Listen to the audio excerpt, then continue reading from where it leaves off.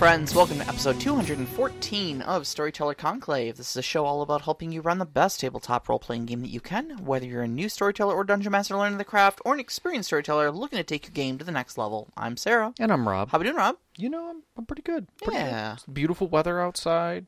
You know, it's been a good week up to this point, for the most part.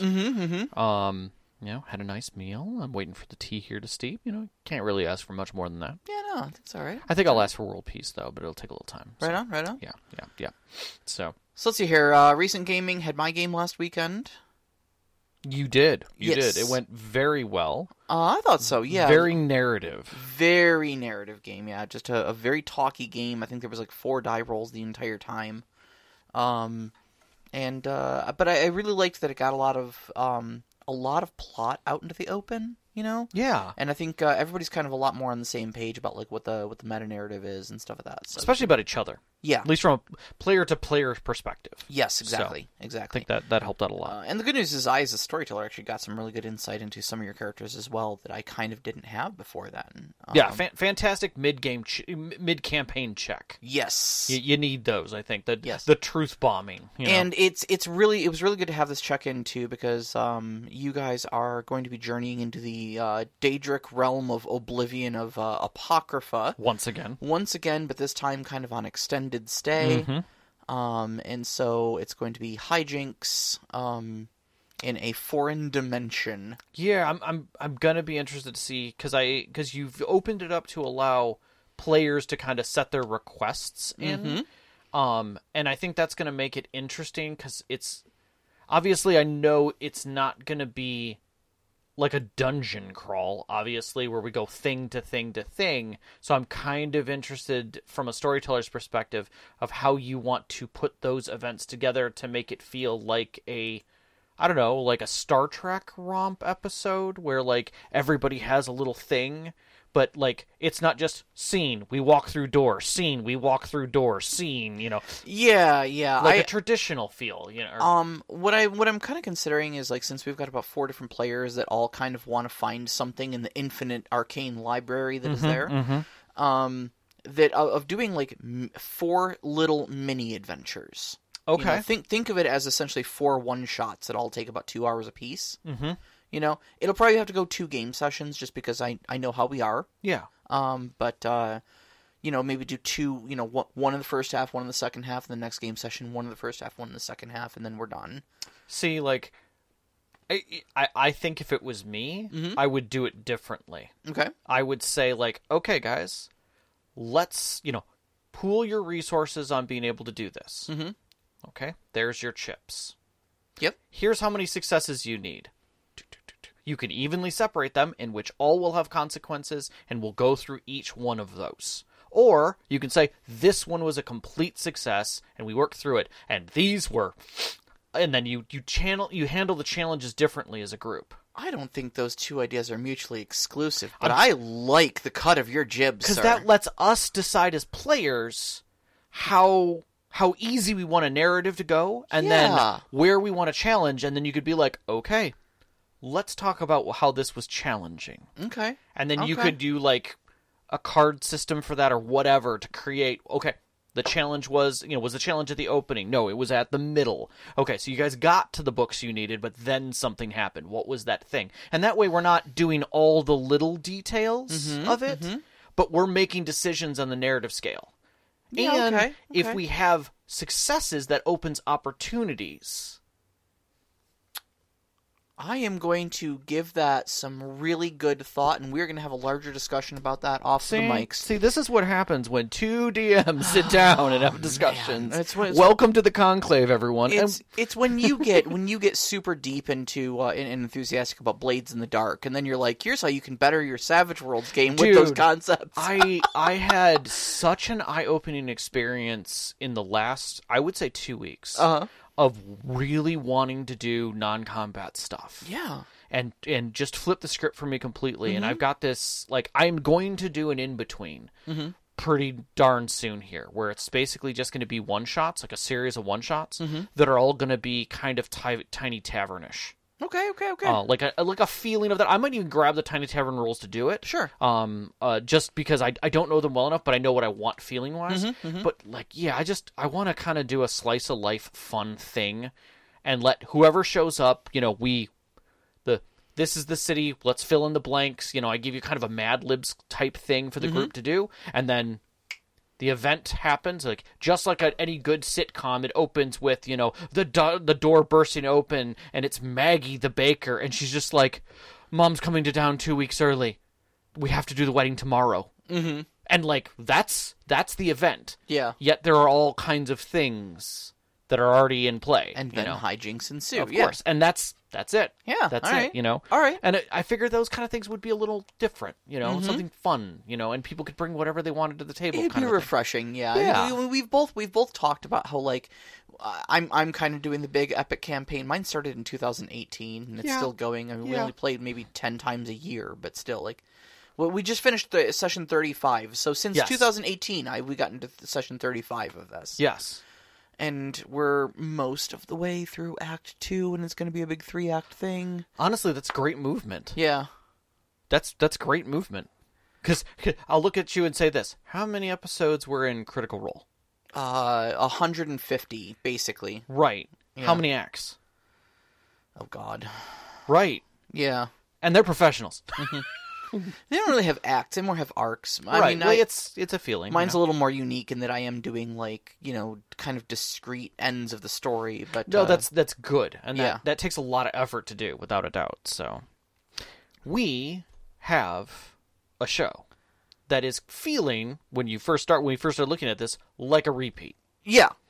Because, and really what it came down to for me was I saw a lot of interest in the discussion, in the live chat, and I wanted to give people the opportunity to kind of have a step away from the academic and into the practical. Mm-hmm. We talk a good game during our 202s about how things should be done, and we give some examples. We definitely do. But when you're on the fly with it, you need to see what that feels like, right? Now, there's an advantage to this one in that I actually asked our Discord members to give us characters for these character-centric plots. So we have a bunch. I was excited about that. I think they're fantastic. I if we get through all of them, it'll be great. Mm-hmm. And then we have like a lightning round at the end, kind of where I haven't told you my idea. Mm-hmm. It's in here now, but you haven't scrolled down. Hopefully, I haven't scrolled down yet. No, it's I've been keeping my eyes off. And it's just something I wrote off the cuff that I would want to kind of challenge you with. And I'm not saying challenge in the this is a hard one, but more in the lines of like you ain't never heard this. Yeah, sure. So sure. But I feel like we needed to give this another go so people had it, because I think character-centric plots are often misinterpreted and run the same risks that normal plots do. There isn't a great difference there, but there is a focus on how it gets designed. Yeah. And how it forms. I think typically, to kind of recap some things that we talked about, and this is back from episode 200, if you're keeping count here, we talked about character-centric plots. I think a lot of times when we think of what is this character's plot, a lot of times we kind of reach for just the trope of they wrote something in their backstory, so the person who killed their father is now the big bad evil guy or something like that, Yeah.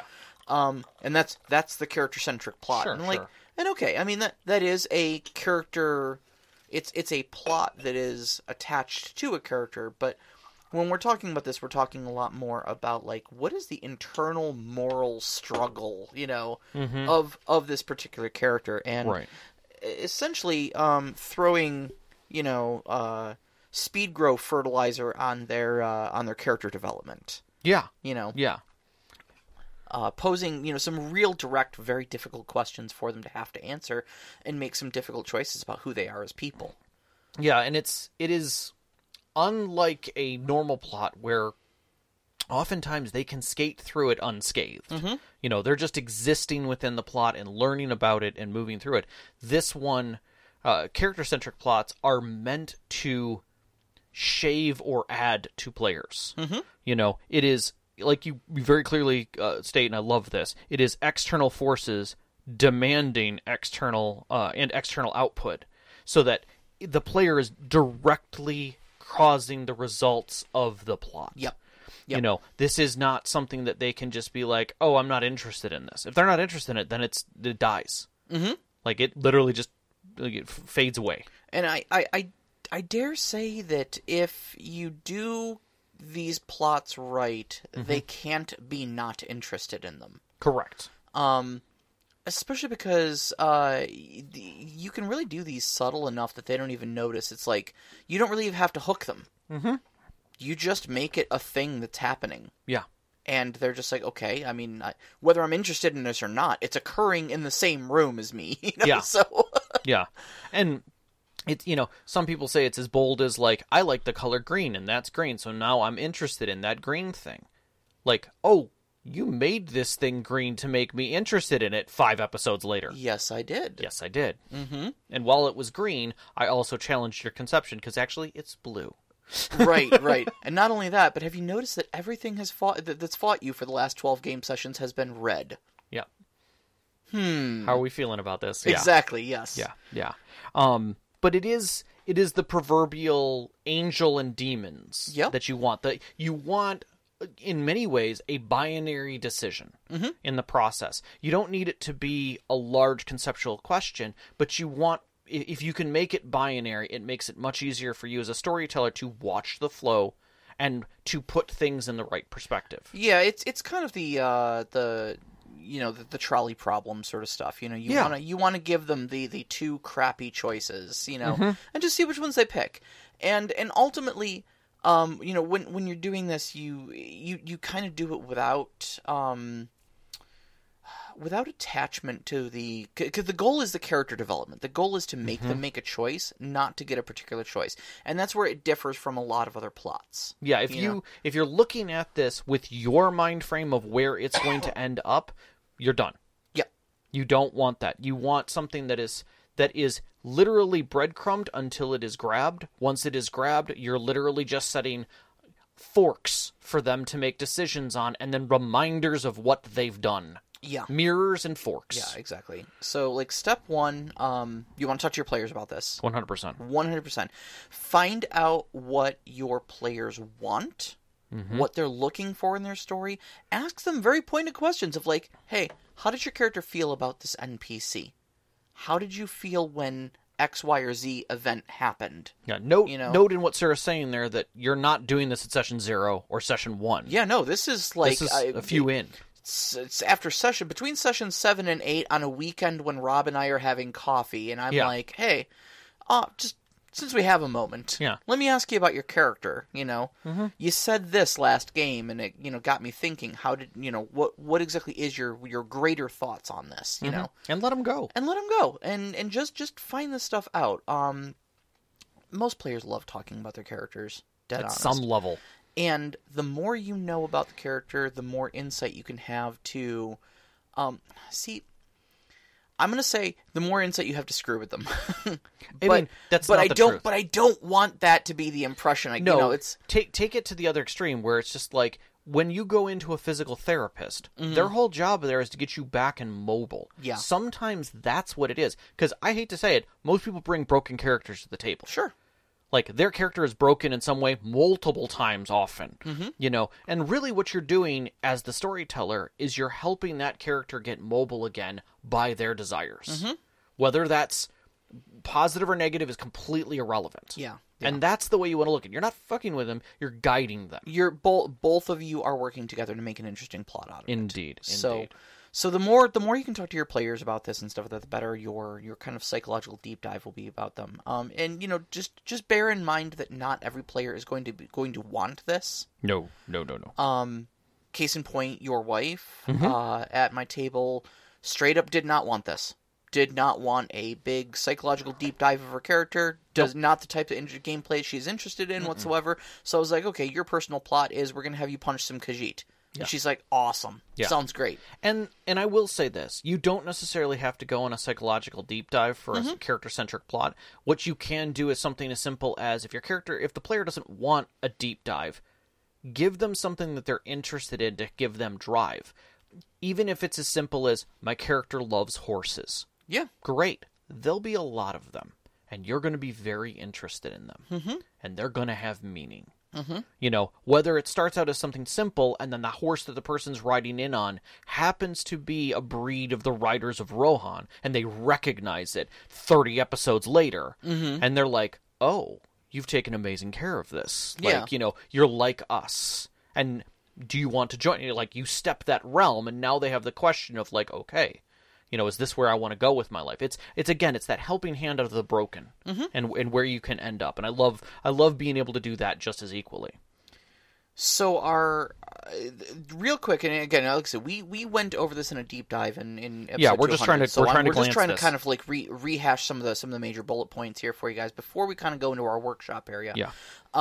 So the first step to doing this, other than talking to your players, always step 100%. One, and figuring out if this is something you want to do with them. You want to identify the struggle in that character. Yep. Okay. People are beings of contradictions. Find one and exploit it. Yes. Okay. Do you say you want peace, but you always solve things with violence? Do you say you want a quiet life, but you always skip opportunities to retire in lieu of more action? Do you accept everyone in spite of the differences, but still hold prejudices in your heart? You know, things like that. Or, you know, if they've got a stated goal. This is another one, is find out how far they're willing to go to reach it. Yeah, I want power. I want to be a powerful mage. Okay. Find the thing that stops them from being the powerful mage and pit those two things against each other. Right. And see where it goes. And we'll show you examples of that in a moment. Yeah, we'll walk actually through a few of those. Okay.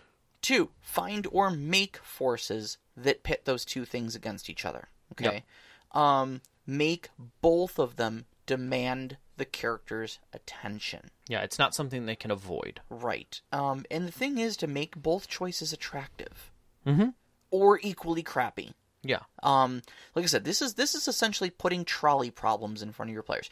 And they don't need to be huge, earth-shattering things. They don't all need to be gigantic, critical moments. Nope. I kind of liken it to Rorschach tests, you know, where sometimes, like, a Rorschach test is not difficult. Those are those ink blot tests that psychiatrists will use, where they'll hold up a picture and it's just a random ink blot of, like, usually they put a bunch of paper, like random spots of ink, they fold the paper in half, and it makes a weird design, and they hold it up to you and they say, what do you see? All it's meant to do is kind of get your surface level associations. And what that's supposed to do is basically just pick your surface thoughts. What are the things that immediately spring to mind when somebody asks you a question, to kind of see where your preconceived notions are, to kind of see where your, you know, what's floating around the top of your consciousness. Yep. These are kind of the same thing. These don't have to be epic, you know, focus moments. Sometimes it's just as simple of, hey, this person said this, but this other person said this. Oh. Okay, well, I don't like that other person, so I'm going to agree with the first person. Okay, interesting. Yeah. Interesting. That's it. We just saw a prejudice of yours. Yeah, doesn't change anything major, nothing obvious. But you made a choice. But you made a choice between two things that were in some way related to your character and pulling you in opposite directions. Yep. And you just keep doing this. Just keep putting those into the plot, putting those moments into the plot. And then later on, it can start becoming kind of obvious of, like, why does it seem like every single time I have to choose between person A and person B? Well, I don't know. Maybe it's because you said you loved both of them. Yeah. But you can only choose one. Yeah, and on occasion, throw a mirror up by someone they trust. Have someone tell them that's what they're doing. Yeah. It's the best at the end when you can get a villain, like, to look at them and say, we are not unalike. And they can't disagree because they have all of the ammo there waiting. You know, they're like, I saw you do this. You know, people of your renown has spoken about it. Yep. How does that make you any different than me? Yep. You know? Yep. And then, just reinforce that choice throughout the story. Constantly putting this up in front of them. Have others point out the contradiction directly. And there you go. That's just it. It's you put it in front of them. Keep putting it in front of them, have people point it out to them, and it becomes a very obvious theme. All right. Sample characters. We are workshopping now. For those of you on the Discord, you can jump into the questions channel and read these along with us, except for the ones that we're going to add at the end. And that way you can kind of get a feel for where the stuff is coming from. Also, big shout out to Nevim and Overwatch. Thank you so much for contributing these characters for us to workshop here on the show with you. We appreciate it. All right, so the first one Nevim throws out there. Here's a quick description of the setting. Europe, start of the 20th century. Okay. Magic exists, but it's secret. Sure. And only a few secret societies know about it. Okay. The character is a wealthy woman. She is single by choice. She doesn't yet know the existence of the magic world. Her wealth comes from her family and some underground activity. Okay. To keep her independence, she wants to become some kind of mafia boss.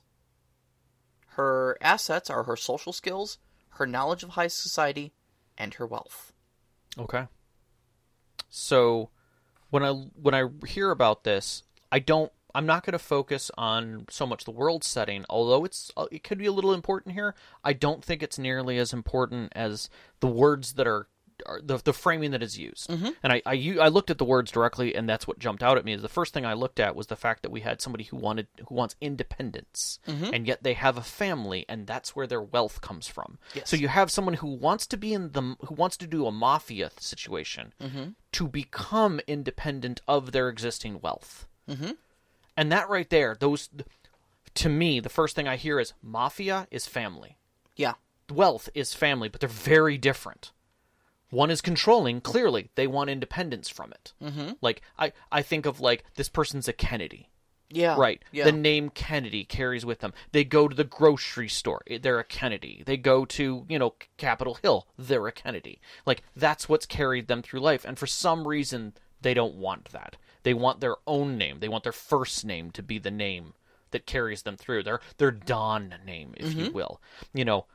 But in that, they're now moving to a different family. How are they going to treat that family? How are they going to treat their old family? Because is their old family bad people? Is all of them somebody they want to cut out?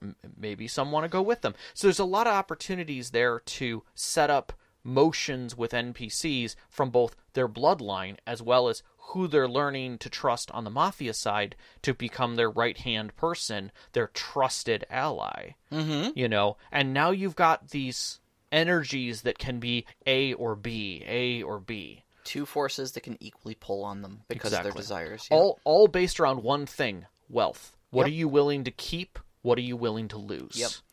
That's actually a really good dichotomy. Even just between other things you defined there, but just on the more generic sense, you've got a dichotomy of where did you come from and where did you go? Yeah. What is your character, Cotton Eye Joe? Yeah, fair. Yeah, so that is fair. That is fair. But yeah, you've got your past and your potential future. Yeah. Fighting for control over you. Yeah. Yeah. And what does the outside world look like to that? Like, who is the foil on the mafia family side who's just like, you don't have any control here. You're just constantly pouring daddy's money into all this. Yeah, exactly. You're just a waste. Whereas on the other side, they're like, why are you foolishly running around in these shadows? Just run the business and do what our family has done for the last 4 generations. Exactly. All you have to do is literally nothing and you inherit everything. Yeah. But instead, you're foolish girl. Foolish little trifles. Exactly, yeah. Yeah, trying to play slumlord, Yeah, I love all of that. And it sits in my head, but again, I have no idea where it's going to go. Yeah. It's just an energy that sits there and decisions. And the biggest focus for me is, and this would be the question I would put in front of me for this character, and that is, what does family mean in quotes? And that's how I would look at it. So for me, I instantly go to Don Corleone. In The Godfather. Classic Godfather. Okay, so we're talking Al Pacino's character in The Godfather. Now, I realize it is a famous movie, but it is an older movie, so a lot of our crowd probably has not seen it. It's one of my favorite movies in the whole world because it is an entire movie full of character development. It's just brilliant. At the beginning of the movie, our protagonist is sitting at the table with his girlfriend at a wedding. The same wedding where, you come to me on the day of my daughter's wedding. And he's explaining to his girlfriend Kate that, like, yes, they are a mafia family, but like he's not part of it. He doesn't get involved in the business, and he's correct, and his family respects that. Like, there's a point shortly thereafter in that scene where they are discussing some quote unquote family business, and they're like, Michael, you may want to step outside. We're going to talk business now. Yeah, it's respectful. Yeah, because we respect, okay, you're blood, but you're not part of the business. So you step outside, you have your plausible deniability, we'll talk about who we're going to kill, and, you go on with your life happy. There's a mob hit then where Marlon Brando's character, his father, is shot, put in the critically wounded in the hospital, and Michael Corleone needs to start making some difficult choices of what he will do to defend. See, it's not... He doesn't get into it because it's mafia stuff. He gets into it because someone shot his father. Right. It's a family obligation. And so his ruthless side is brought out. Yep. And then suddenly what we have is a series of lines. Okay? And the question is constantly asked of Michael, how far will you go to take control of this situation to ensure that your family isn't harmed by these other mafia families ever again? And the movie keeps drawing new lines as Michael marches over them. Yep. I can see where you would take that with this one very comfortably. Because again, it does sit within the realm of the family, but it asks the question, what are you willing to do for family? Exactly. And that is why the second place my brain goes is Breaking Bad. Okay. No, I think that's also very valid. Very early on in the series, when Jesse and Walter get their meth business up and kind of running, they realize that they have some distribution problems. Yeah, okay. And after going through a couple distributors that end disastrously, they decide they're just going to distribute it themselves. Yep. And then someone hits one of their drug dealers. And Walter basically says, well, we've got to respond to this. And Jesse's like, what, we're just going to kill somebody? And he's like, well, yeah, we have to. And in a way, he's right. And it's a moment where this ex-chemistry professor and a high school dropout junkie realize that they now need to murder somebody. Yeah. Because if they don't, they know the reality is that they're just going to get picked off by, somebody bigger. They're just going to get bullied for the entire rest of their lives. And so they have to make a hard decision about what are we going to do about this, and the answer is murder. And that is a line they are forced to cross. Yeah. Okay? So for me, for this character, you want to be a mafia don? Okay. That's fine. That's a good goal to aspire for. That gives your character a direction. It gives him a trajectory. How far are you willing to go for it? Yeah. What are you willing to do? Yeah. And did you consider the realities of everything that means? Your your assets are, as listed by Nevim, social skills, knowledge of high society, and wealth. Those things only get you so far, and they don't wash the blood off of your hands. They sure as heck don't. I think it was pretty good. I like that. I think we've set that one in a right direction. Yeah. To give it good. And again, all this stuff is we're not saying where it ends. We're just we're just painting little marks in our books to be able to do this. I have no idea what the trajectory of that character would be. But I figure it's going to be one of two things. You're going to draw a line, and you're going to watch her, like Michael Corleone, march over each of them faster than you can draw them for her. And she will become the most evil character in the world. Or she will hit a point at which she goes, okay, this far and no further. Well, not only that she gets evil, but also that other people see the power, and now her like maybe younger other members of the family come to join her side and do things they would have never done because she does them. Yep. Or maybe she's where the real power lies, and the wealth of her family no longer holds the same sway it did. Yep. All right. Enough. Next character. Yes. Another character, this is a setting, is a classic fantasy, D&D and the like. The character is an orphan, raised by a different species. He feels he doesn't belong and leaves to adventure the world. He's witty. He's a skilled swordsman. Yet, on his first monster encounter, he freezes and can hardly fight back. Luckily, someone arrives to help him. They quickly become friends and go on their adventures. Mm-hmm. All right. So what I'm seeing with this character is a common theme of a lacking of independence. Mm-hmm. Okay. So you've got a character that is an orphan, mm-hmm. raised by a different species. Mm-hmm. Okay. Feels he doesn't belong.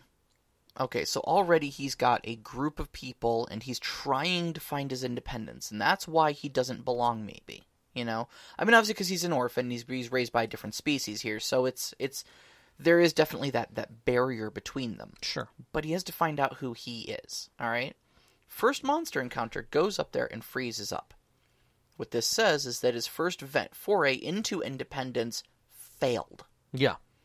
He could not execute the thing that he was trying to do on his own. Somebody came around and helped him. They become friends. They go on their adventure together. But while they're together, as an adventuring pair, half of what he does is essentially owed to this new friend of his. Mm-hmm. Okay? Who is he without someone else to define him at this point? Yep. The only ever time he's been alone, he failed. And the key isn't to put him alone again. Mm-hmm. The key is to put him alone in the mind frame. Yes. Of people questioning why he's with this other person. Either questioning why he's with this other person, maybe the other person even encourages him to try things by himself or something like that. Maybe there's a discussion to be had between those two characters about the concept of independence. Yeah. You know, of maybe this character resents that he leans on him, or maybe he sees that he's timid and encourages him to seize his own power. Sure. Or, I mean, there's a million ways you could take it depending on the dynamic between these two characters. 100%. But, I think independence is the place we'd put the screws to this character, and we'd start asking him some questions about who he is by himself, and how does he define himself by his relationships to others around him. Okay, so I like it. For me, I looked at this and said it's an orphan raised by a different species, couldn't execute, but then was picked up, right? And carried into things. Something in this triggered a little bit more of a, like, hidden truth kind of thing going on here. Like, what really happened at the inception point to cause that orphan, right? And to cause the other thing. Like, there's no knowledge of that there, and maybe that player doesn't know fully the truth behind it. And in that, you could have that they're constantly, not necessarily rebelling, but connecting with other orphans, other individuals, continually presenting them outsiders. Okay. People who are just like them, right? That individual.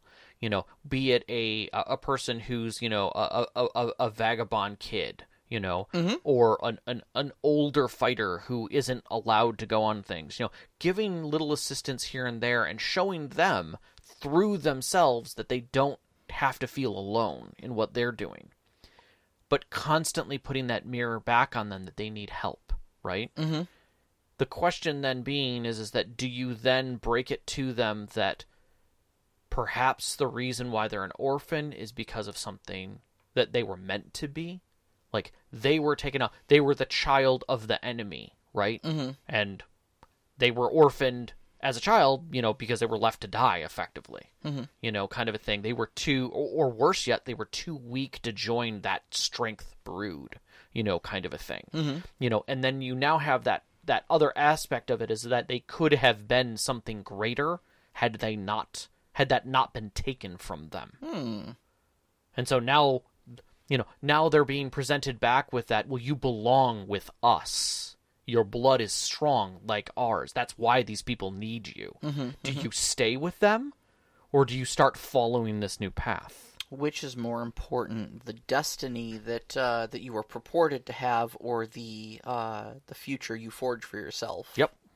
Yeah. Okay. But again, it's a very positive build-up of them getting to know these people and making decisions and helping these underdogs just like themselves, only to find out that they're not an underdog. But the whole reason why they even survived that first monster attack was because of who they were. Yep. Right. Okay. So, all right. Now, full disclosure, from here on, I haven't read any of these because I was busy at work and I was busy. Fantastic. Before I got over here, so these are all blind to me from here on out. Awesome. All right, so let's try a cyberpunk setting. Okay. The character has been laid off by one big megacorporation. All his friends and family are still part of the megacorp, and they are living in one of those mega buildings owned by the corporation. They're called arcologies. Yes. The character is good at hacking system and dealing with cyberspace. Before being thrown out of the corporation, he has been able to save in a hideout some personal belongings, a deer, cat, or dog, and as a revenge as revenge, managed to snatch a symbolic object from the corporation. Well, now he still needs to find some money to continue living. Okay. Well, the obvious challenge on set is money there, clearly. But that doesn't give us... money is a drive. It always feels like a drive. The question is that this person was thrown out. Do they want back in? What was... where is the desire to return? Because obviously they took something with them. They call it revenge.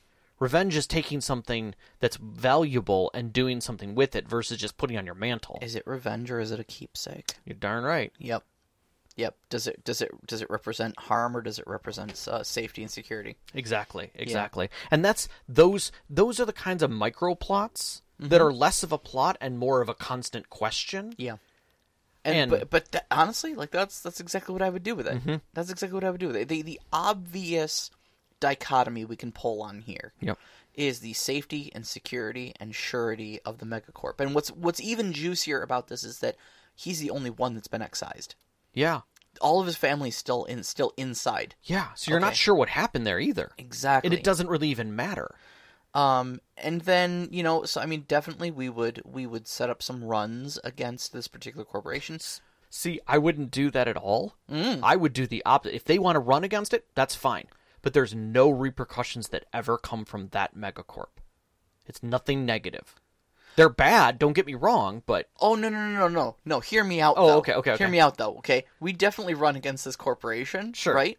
So first off, just running against the corporation already implies the question, are you willing to hurt your old employer? Okay, or family, quote-unquote. Because, like I said, one of the big questions is this a comfort or is this a revenge? Right, exactly. Well, we can answer that question. Go punch them. Yeah. Oh, you're not willing to punch them? Okay, I think I know what your keepsake is then. You know, it's you didn't take it for revenge at all. You took it because you missed the place. Well, see, keep going. I'm sorry. But secondly, though, okay, have someone offer to let him back in. Yeah, especially after he gets comfortable and established out in the real world. 100%. Get him some friends, get him some power, some influences, and then have someone say, "Hey, you know what? We messed up. You really are, we felt the loss of you being gone this whole time. Once you come back, we kept your old desk warm and everything for you." Yep. And just see if he'll turn his back on all of his friends and money and power to come back, And for me, as I was saying, like, even if they do runs against it, there is no repercussions from them. And the question lingers in the air, why? Like, they don't sack their home. Right. Their hideout. They never they go as far as the megacorp boundaries, and then regular stat police go after them or whatever, right? But if it's another megacorp, they're all over them like a cheap suit, right? Oh, it asks so many questions when you show restraint. Because is it their family holding things back and still keeping them safe? Are they a double agent? Yeah. And all your friends are like, why didn't they kill you? They should have killed you. Exactly. And it digs them to go break back in and ask that question. Yep. And you don't explain it. You make them ask that question because it causes investment. Yep. And that in itself, that just putting a question mark in their mind and a target on them that says, what are you? To these people is enough to make that its own plot. Yep. And then you just let it grow. Yeah. Like a fungus. You're not sure what it's going to be, but in the end, it's going to be something hideous. Yeah. And you let those questions fester long enough, especially if you keep bringing the question up. Yeah. Eventually, whether you don't even have to provide the answer for that. Your player will demand the answer and do something drastic to get that answer. Oh, God, yeah. Yeah. Yeah. And then, like I said, the whole time they're making choices. Yep. The whole time they're making choices. And the goal is not to get them to make any one particular choice, to go in any one particular direction. The goal is make them ask these questions so that they have to make the choices, and that makes character development happen. Yes. That pushes the button of the question. Because now they're not just the hacker. They're the hacker that, escaped from Renreiku Technologies alive. Yeah. How? Yeah. What is up with that? Yep. Yeah. All right, so we got a sci-fi one here. The character has always lived on the same planet and never had the opportunity to go to space. They are a pretty good mechanic. One day, a damaged spacecraft lands on the planet and they need some repairs. Luckily, the character is there to help the damaged ship. Once repaired, they have an opportunity to sneak on the spaceship and fly to somewhere unknown. So, stowaway concept. Always lived on the same planet, never had the opportunity to go to space. Okay, they're a good mechanic. A damaged spacecraft lands on the planet and needs some repair. The character's there to help. So, the thing that kicks in my head on this one is ownership. They fixed this craft. And they are somebody... You make the bond between them and the ship. Mm-hmm. It is their new home that takes them to where they want to go. Okay. And you make that hard to hang on to. You make it challenging for them. Yeah, okay. I could see it. The dichotomy I'm immediately seeing is the comfort of home versus the unknown of space. Again, easy. And so you've got a person, typically like the big drama of I've always wanted the thing is when you get the thing, does it match your expectations? Right. Does it come with extra baggage you didn't account for? Last Starfighter. Yeah. Did you bite off more than you could chew? Yeah. Sort of thing. Is there things that you're protecting back home? Right. Do you think you want to get away, and then you realize you've set down more roots than you thought you did? Yeah. Are you willing to sever those roots to hang on to the newfound freedom and exploration you've got, or are you going to try to juggle the two of them, or are those roots coming to find you? Or are those roots coming to find you? Exactly. Yeah. Yeah, those are the kinds of things that always gets me is like, you put out there that, they may not have left the planet, but maybe someone saw them go. And now, space police come asking. They're just like, hey, we think we have a stowaway on the ship, right? Yeah. So, are they going to get pulled back, or is it just a conversation? Yeah. Kind of a thing. Or maybe you're the head of a major trade company and you just up and disappear one day. And then people ask questions. Then people start asking questions. Yeah. No, exactly. The Roots one is a good one, definitely. Yeah, I just see like the Kaylee situation of Firefly, where like, this is mine. This is my child now. Don't talk badly to it, kind of a thing. Sure, but where's the dichotomy, though? The dichotomy is... How do you pull that character in two directions at that point? So, dichotomy with Kaylee is always or at least between her and the ship, is always having to leave the ship. Being forced to have it be imparted things that she doesn't want, because it's not hers to own. It's not hers to keep. It's going to have things happen to it. And to be there, she has to accept the adventures that it goes on. And that's where things get challenging. She can't say no when a firefight is happening on it. She can't say no when the people who are on it need her to do things. She is stuck there for every adventure, the good ones and the bad ones. Yeah, okay. So it's a bit like a mother with a child then. You have to accept that child's freedom and independence, but you also have to be a mother to that child. Right. And so in that, it creates its own story around that child. Okay. Yeah. Okay. Yeah, I can see it. Others may want to sell the ship, but no, this is mine. I peed on it. This is now mine. I licked it. It's mine. That's right. Literally, there's blood of mine in that engine component. So. All right. The setting is a modern, almost modern one. There's some element of horror to it. Okay. I'm leaning towards games like Call of Cthulhu, World of Darkness, Urban Shadows, City of Mist, that sort of thing. Sure. Okay, so contemporary fantasy. Sure. Mr. Asher used to work for the state police, but one day he has seen a strange felony or murder hinting to the strangeness of the world. He could not stay in the police force. He had to know. The truth is out there. Mm-hmm. The weird accident keeps haunting him in his dreams. He still has a family to take care. He could go and spend all of his resources on his hunt. As a former policeman, he opens a private eye agency, hoping to... Hoping pushing his destiny will let him... have a job leading him to the strange shadow of the world. Okay, I gotcha. Gotcha. So yeah, I see a lot in this, but the biggest one I see is spending all his resources and family. Mm-hmm. Like, you want to know about the other world, and you still have to keep your family. You still want your family. Yeah. You can't...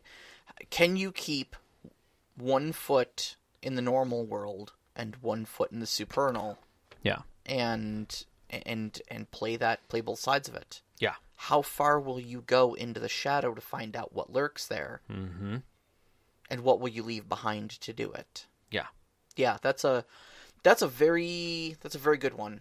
That's a very good one. And it is the constant question that you're asking that person is, you'll take one more step that takes you one step away. Mm-hmm. Like, today you have the choice. You can either go and investigate this poltergeist that you're very confident exists because you have, I don't know, some kind of direct evidence, but it's fleeting, or go to your daughter's recital tonight. Yeah. There you go. Yep. Your wife is angry that you've missed all of the dry runs prior to it, and you've never gone to one of her, one of the private sessions or her contests. And this one is actually going to be in the theater at home. It's easy to go to. This is the big break you've been looking for. Actual evidence of supernatural activity right at your fingertips, and all you need to do is piss off your wife and disappoint your daughter. Yep. But it's yours. Yep. It's right it's there. Yours. It's right there. It's right there. Yep. No, I'm not telling you which one's the right choice. Yep.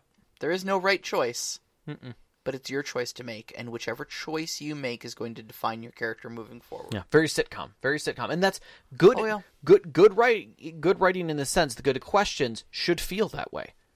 What's going to happen? Yeah, exactly. Yeah, that's it. Don't know. Very straightforward. Don't know. But we're going to ask the question. It's and your that choice. and then it's, did they take a step in that direction? Okay, if they took the step in that direction, maybe they went to the recital. Sure. Something happens at the recital. Someone questions them. Maybe their phone's going off or whatever. Something bad happened in the other situation because they sent somebody. Mm-hmm. Now that person doesn't trust them nearly as much. Now it costs them to try and get more information. And vice versa, because obviously you're going to, like I said, piss off your wife and disappoint your daughter. Meals are cold. Yep. Yep. She's already asleep by the time you get home. Yep. Or worse yet, your wife's asleep, but your daughter's sitting up. Mm-hmm. Yep. All right. Overwatch. I love this. I read this one and I couldn't stop laughing. Oh boy, the setting is Mech Warrior. Mech Warrior Battletech. Blanche was a nerdy kid growing up and never really fell into a career. She has worked in various fields to pay the bills, often going from job to job and never really hitting her stride. She's middle-aged now, and her luck to date has been mostly terrible. That all changed when she won a famous annual contest sponsored by one of the largest industrial concerns as a PR stunt. Now, she finds herself in completely over her head, but she has finally found something she loves and is good at.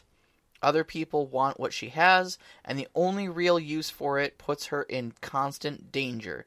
She's starting to have second thoughts about her good fortune. Why, oh why, did she have to win that battle mech? I love it. First off, what battle mech? Exactly. That is a solid question. Question number one. What does she pilot? That is a solid question. I tend to agree with you. I think for me in this one is that she loves it and she's good at it. Yeah. Right? So the question doesn't necessarily lean into, does she stay a mech warrior, right? Mm-hmm. That's a given. That's a given. But the question is, does she go to war? Or does she go to glory? Is it personal? Yeah, okay. Or is she doing it for a cause? Is it duty, or is it, does she do it for others, or does she do it for herself? Is it her personal glory, or is it her duty to whoever she's with? I mean, it's not that much unlike the previous one.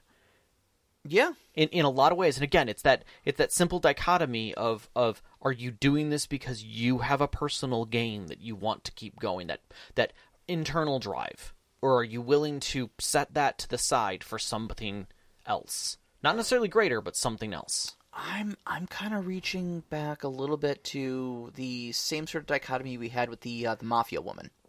Yeah, okay. And so we've got a question here of, like, okay, you're a middle-aged woman who's never really amounted to much until you sat in that battle mech, and then find out that being a mech jock is what you were meant to do, and that's a great thing. Like, you're never too young to find your purpose in life. No.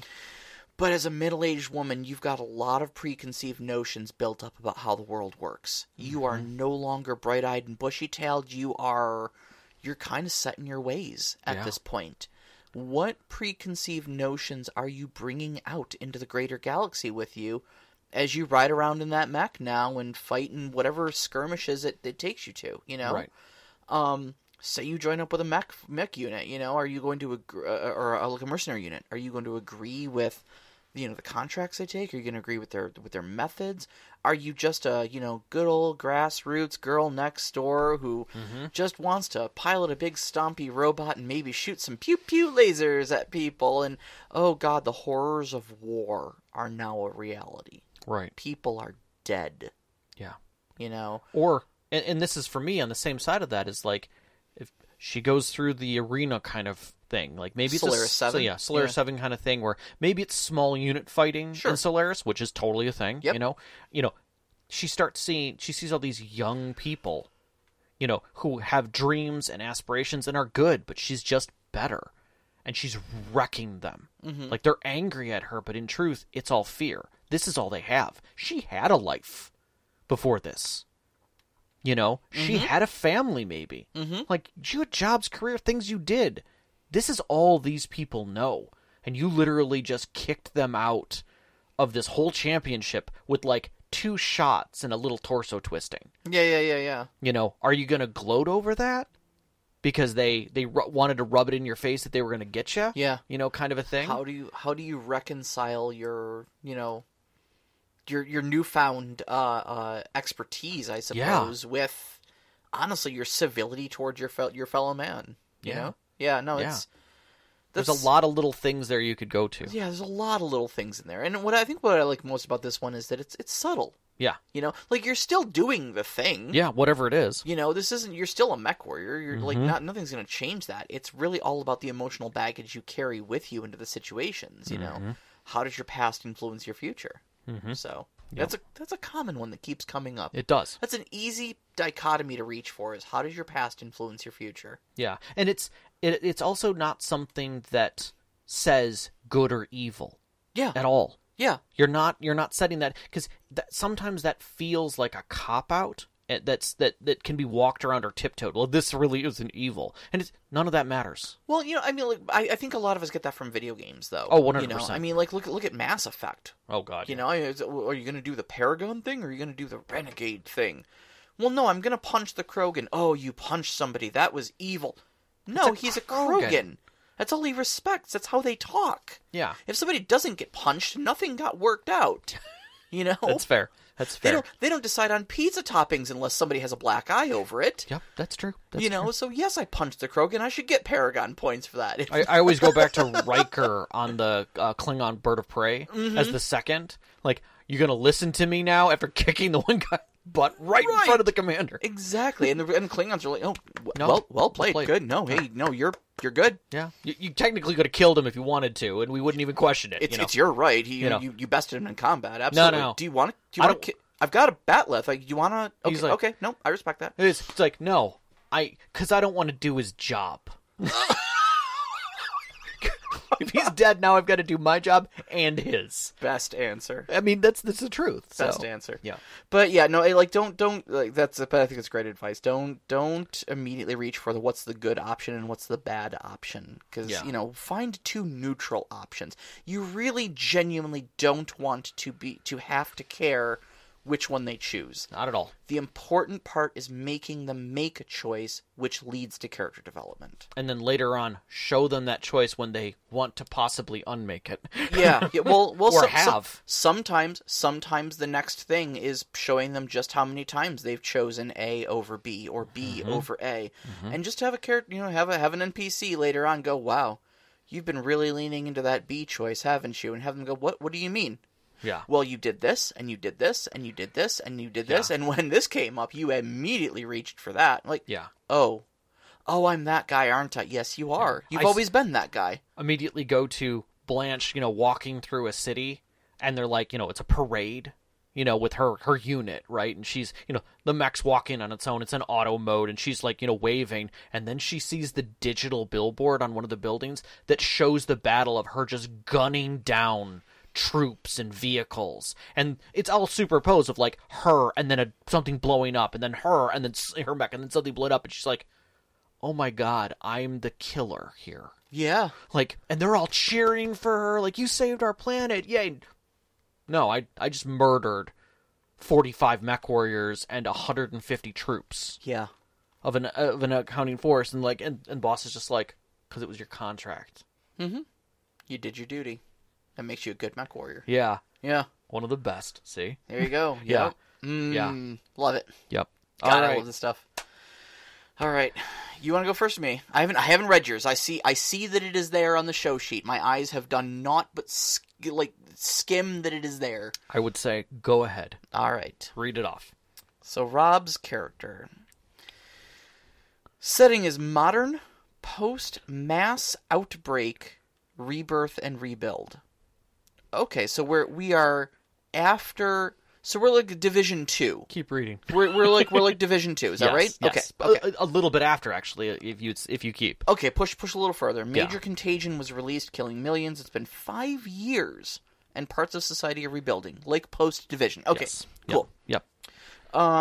Melody was an unsanctioned operative for the CIA.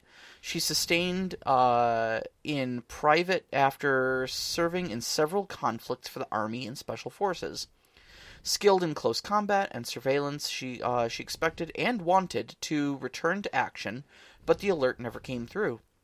She has lived in the local area since her return as an injured vet, being honored by local patriots and tending to a small farm with her dog. She watched most of the larger cities get wiped out, and helped with keeping people sane as a good leader when others came to loot her little slice of life. She wants to know what happened to her friends in the forces and the truth behind the attacks, but with media all gone and so many half-truths, it's hard to tell who's on what side. There you go. So the immediate dichotomy I'm seeing is this woman has an absolutely awful situation, an apocalypse brought on, that didn't necessarily ruin the planet, but it wiped out millions. Mm-hmm. Okay, so much death and destruction, and she, in the end of this, 5 years later, has a little farm with a dog. Mm-hmm. She's found peace. Mm-hmm. She can finally have peace after all that destruction. But that call to adventure is still there for her. Mm-hmm. She has that lingering curiosity of the loose ends, of what did happen to her family and friends. She and also the unmet expectations. Yeah, you said she kept expecting to get called back out. She wants to go back out, but she just didn't. Yeah. And that farm got an extra crop plot, and the dog got a year older. Mm-hmm. Maybe the dog had puppies. Now she's got 4 or 5 dogs. Yeah. Maybe some of the locals count on her for her corn harvest. Sure. But she's still got that P90 sitting in that box by her bed. Yeah. There's still the 2 crates underneath the old barn. One with her sniper turret, one with her seeker mines. Yep. She's She's got all the equipment she needs. Her little striker drone. Yep. Yeah. It's all out there. Yeah. Yeah. So that's easy, but what's the hidden dichotomy? Well, what's the question to ask? It's a choice between boring comfort versus dynamic uncertainty. Mm-hmm. The question is, that's a good character origin, but how do you sustain that throughout the story to shape the character? Yeah. And so I expect as a storyteller what I would do with this is I would show her reflections of herself. Okay? So we would come across another settlement. Yeah, okay. we're like there is another retired agent who made the choice she didn't. Because obviously she stays on the farm. We know she didn't choose to stay on the farm because then the adventure wouldn't happen. Unless we're playing Stardew Valley, the role-playing game. Right. You know? When we want a really weird backstory for our farmer. Right. So obviously we're playing as division agents or Correct. whatever we are in this Sure. world here. So we have to show her the choice that she could have made. We have to show her what that looks like. And we have that other agent talk to her about her regrets in having chosen that, or the things she gained in choosing that, so that we can ask that question to her again. Did you make the right choice? You know, right. Maybe this other agent is perfectly happy, and maybe doesn't go as far as saying, "I can't believe you chose to go back out." Yeah, but that's the only thing that isn't said. You know, and you leave this person thinking like, "Okay, no, come on, I could have had a farm with some dogs and some corn." That would have been nice. Yeah, it would have been nice. It would have been peaceful, but instead I'm out here shooting people, you know? Yeah. But then, you know, you've got to show her also that value of, like, you know, have people, like, say to her things like, hey, you know, thank God you chose to come off that farm, you know, and come back into action. We can really use you right about now. I mean, imagine where we'd be if you were still shucking corn. Yeah. Or the other part of it that always got me was the mirror or the reflection of yourself doing something that everyone around you has never seen. Mm-hmm. Like, you're just a farmer. You're a Melody farmer, right? You're on Melody Farms. Mm-hmm. And then the next moment is you whipping out a P90 and throwing a drone up in the air and commanding and ordering. You know, you're Superman, effectively, or Superwoman in this case. And, like, they're scared. They don't understand this. You're one of them? You were one of us. You helped here on the farm. You tilled my fields. I didn't know you were capable of murder. Exactly. Yep. Unquestionable. Well, I didn't murder them. This was enemy combatants. They were armed. They were going to kill us. I know, but you killed them. Right. And I looked into your eyes as you did it, and there was nothing there. Yeah. You didn't feel anything when you killed them. Oh, I see why you think I'm like them now. Yeah. You know? Everybody's a little more scared now. Yep. Because you made that decision. You know? Yeah. Yeah. Yep. It's those kind of things. All right. What you got for me? Okay. So, fantasy setting. Fantasy setting. The character's name is Tylora. Tylora was born in a small village on the outskirts of society. It still kind of has a bit of a supersticious, you know, they have a village wise woman, essentially. Okay. Hearth knowledge. Was born Tyler. At an early age, realized that they were transgender, and that they needed to do something about that. Sure. They were taken to the village wise woman. The village wise woman gave Tylora two things that day. Mm-hmm. One was the magics that would set her gender right for her. Okay. But also was informed that the position of wise woman, of wise person, I should say. Right. What's a position? Gotcha. It is seen as sacred to be transgender. Oh. Because you are able to see things from both a male and female perspective. Oh, interesting. And it lends you the ability to essentially straddle that line and be the great mediator between disputes. Okay. Okay, you walk two worlds. Okay. However, no, this is good. This is, you know, Tylora is overjoyed to hear this. Sure. But then is told that to officially become the next wise woman for the village, they now need to go out on a journey of at least a year and a day. Okay. And they need to find some great truth from out in the world and bring it home. Okay. That's your setup. So one of the things that this, like, as I was listening to this, I was trying to filter through the things that are personal and personal choices that could be made that probably don't even need to be plot related, that could be whimmed effectively. Sure. But the one thing that I heard was they're interested in becoming the wise person. To do this, they need to set on a journey. So that's their drive. Correct. The first thing I say is, do you really want to go home after you've seen all of this? Yeah. Yeah, I think that's that's a pretty obvious one. Yeah. You know, how far away are you willing to walk, and are you willing to cross a bridge that will collapse behind you? You know, and that, when I say collapse behind you, that could be any number of things. You're burning a bridge, you're letting it fall, you're not choosing to return. You know, all of it. Well, I could always go back. Of course, you could always go back. And they'd be happy to have you. They'd be overjoyed to have you. Yeah. You're sacred in their culture. Yeah, but isn't that tasty? You know, that kind of thing. You know, try the strawberries. You know. Yeah. No. Exactly. One thing actually is as we're kind of hashing this out, and believe it or not, this didn't occur to me earlier. Are you familiar with the story of Siddhartha? Yes, I know the Good Earth. It's essentially Govinda. Yo, very much. No, I'm sorry. It is Siddhartha. It's Siddhartha. It's actually Siddhartha. Yeah. Yeah. But in that same regard, I also see opportunities bringing itself to a point to make a decision one way or another within that. So the bridge is not also the distance they're going in the adventure, but who they're choosing to be. Like, are they attaching themselves to other people? Yeah. Yeah. Are those people, A, not willing to return back with them? Or if they do, it's making them choose a certain life. Yeah. Somewhere out there, especially with a year and a day of experience, minimum of experience, you have to build some relationships out there. Yep, and you never know what you're going to find.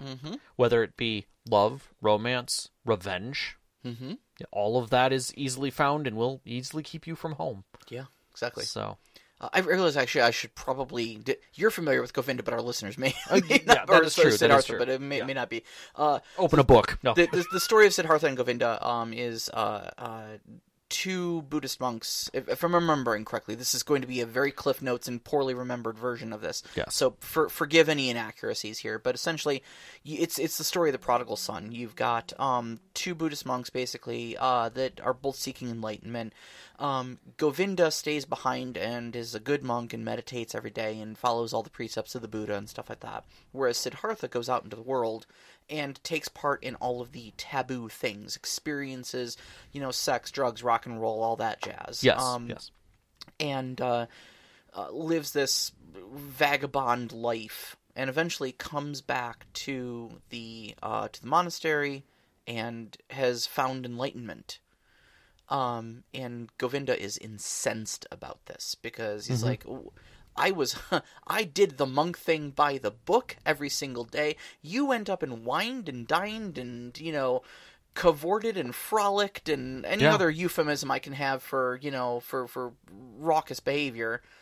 And, and you're the one that gets enlightenment? This just isn't fair.